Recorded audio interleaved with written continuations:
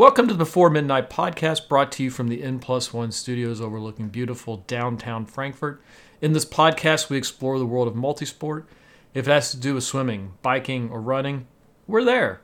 I'm your host, Brian Schenkenfelder. My co-host, Linda Ward, could not be with us today, so I'm on the solo yet again. I kind of want to catch our audience up on kind of what the last week we've had. We're kind of heading into daylight savings, which is the time of the year where it's just always dark. You get up, it's dark. You come home from work, it's dark.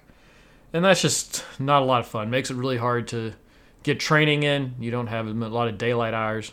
Training tends to work its way more inside, and that's kind of blah. So I'm not looking forward to the falling back and getting that extra hour of sleep, just because that means it's just going to be dark at night. I'm just not a fan. I'm much more of a summer person than a winter. And that's okay. We've got fall soccer wrapping up for my son's team. He's got another week or two left. It's really been kind of an interesting journey of select soccer. They really don't tell you what's involved, and you just kind of like figure it out as you go. But having 2 practices a week, having a goalie practice a week, having a game or 2 every week has really done a lot to help out Alex's skill in the game. It all kind of came to me when we were at a party, and the kids were just kind of running around playing, and they came across kind of a soccer ball, and they kind of goofed around with the soccer ball for a little bit. You can just see my son just come up to the soccer ball and unconsciously just kind of manipulate it with his foot, kind of get a feel for it. That's someone who has been around the game for a while and kind of understands the game and is starting to get a skill level that's a little more advanced, and that's just really cool to see. Even though we're ending the fall season here shortly, apparently there's winter 1 and winter 2, and we go into spring. I think the only break you get in soccer is in the summer, so I didn't even know all this stuff, but hey, that's the learning process. One of the things that's been odd about this whole select process is just the lack of communication as to what to expect. We know there's a fall and spring season, but what else is there? Well, apparently there's winter stuff, but no one tells you these things. Heck, we didn't even know about practice until like 2 weeks before the first practice. Just been a strange experience. And that's not to say it's been a bad experience. It's just been unique in that you really don't know what you're getting into until it's like upon you. And that's just been kind of this odd thing we've been dealing with. And that's okay. It's been good. It really has, because his skill has really improved. That ability to have that many practices and games just far exceeds anything the Y can provide with just that 1 day, hour a week, a game on the week. That was not enough to get better at the game. And this really shows the difference of what happens when you can kind of focus in on any sport for a length of time. I mean, and these are just, skills that all sports have. And you just have this ability that the more you can do it, the more reps you get, the better you get. It's been true for my son's soccer. It's also true for swimming and biking and, to a lesser extent, running in the tri world. That ability to get as many reps as possible and quality reps is how you get better in the sport. It's just been really kind of a cool experience to see that actually happen in my son, as well as kind of my athletes that I coach in swimming. Just one of those neat effects. One of the things I wanted to talk about today was to expand upon a concept I did a couple of weeks ago when I was giving my thoughts on swimming in general. One of the last topics I talked about was feel of the water, and I talked about how you use your tips of your fingers and your hand to kind of get that feel for the water. And I've been experimenting quite a bit with the feel of the water over these last couple of weeks, and really trying to pay attention to how the water interacts with my hand when I'm swimming. It's really kind of interesting that if I can maintain that feeling of constant pressure on my hand throughout the stroke, I'm a couple seconds faster per 100. It doesn't matter at what speed I swim, I'm still considerably faster than when I feel that hand kind of slipping through the water. And so really, I guess what I wanted to do is try to explain that feeling for those who are newer to swimming or didn't grow up with swimming, what that feel actually feels like. Because there is a tangible result is if you can get that good feel of the water and control it from the very beginning of the stroke to the end of the stroke. And for me, the $1 million question is, what does that feel like? What does it feel like to catch the water and pull it all the way back through the stroke. And I've been playing around with the jets on the side of the pool, and the best I can explain it by just using the jet is if you take your hand and kind of cup it and hold it about 2 to 3 feet away from those jets, you'll feel the water kind of create an even pressure on the hand. That's probably the closest feeling to catching water you're going to get. And so if you can try to replicate that feel from the very beginning of that just light pressure across your whole hand and fingertips, if you can just try to maintain that from the beginning of the stroke to the end of the stroke, I think you'll have a pretty good idea of what a good catch is.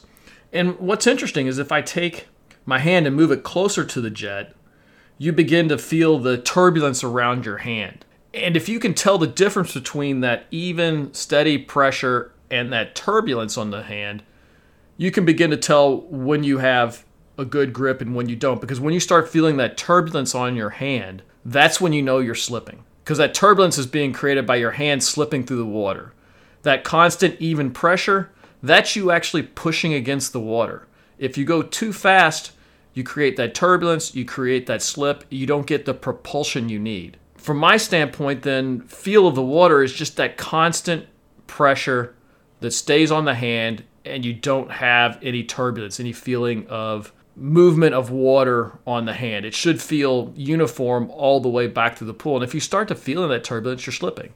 It's very hard to maintain that feel and continue it throughout the stroke.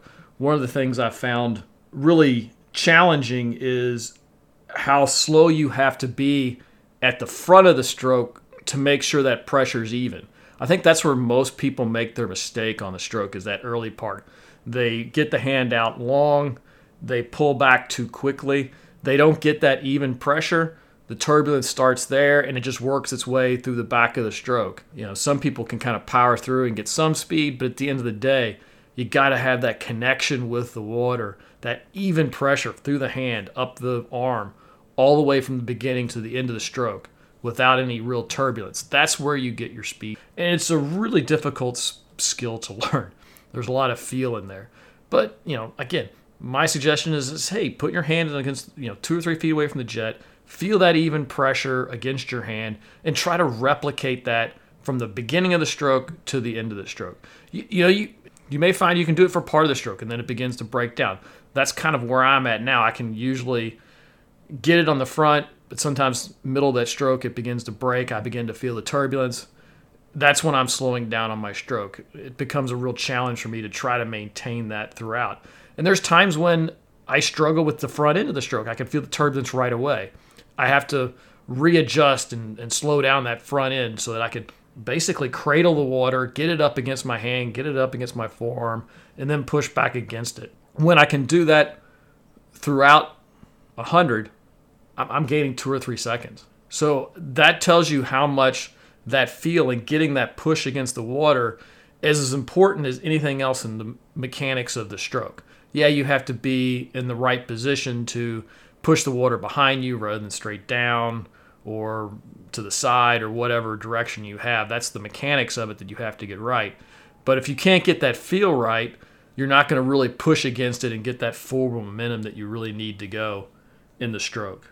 So that's kind of my thought today, to kind of expand upon feel of the water and something to maybe give you something tangible to kind of go and experiment and try to figure out if you can figure it out. Because, for me, the step would be to kind of get that feel 3 feet away from a jet, feel what it feels like. Skull, try to get that feeling from sculling.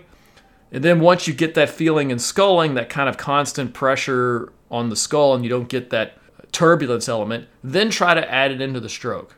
That to me is the most reasonable progression in this process.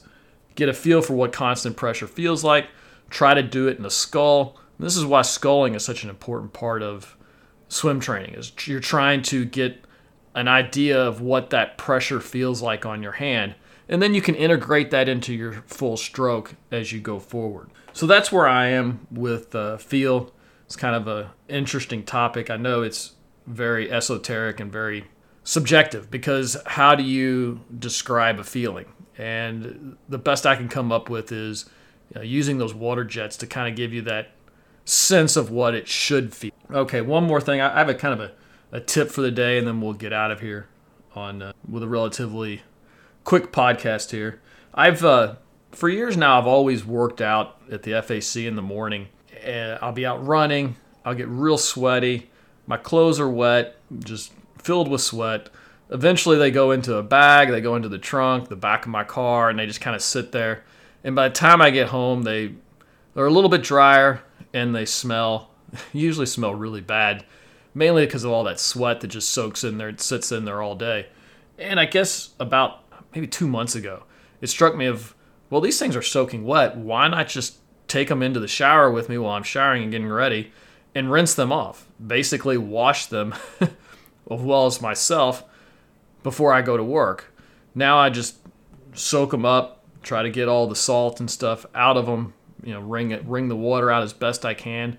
Now they're going into the car. They're still damp and moist and probably a little bit wetter than they would be from just sweat.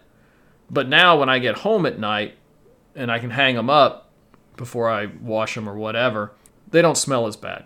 I don't get that funky odor from them just sitting in the sweat all day long.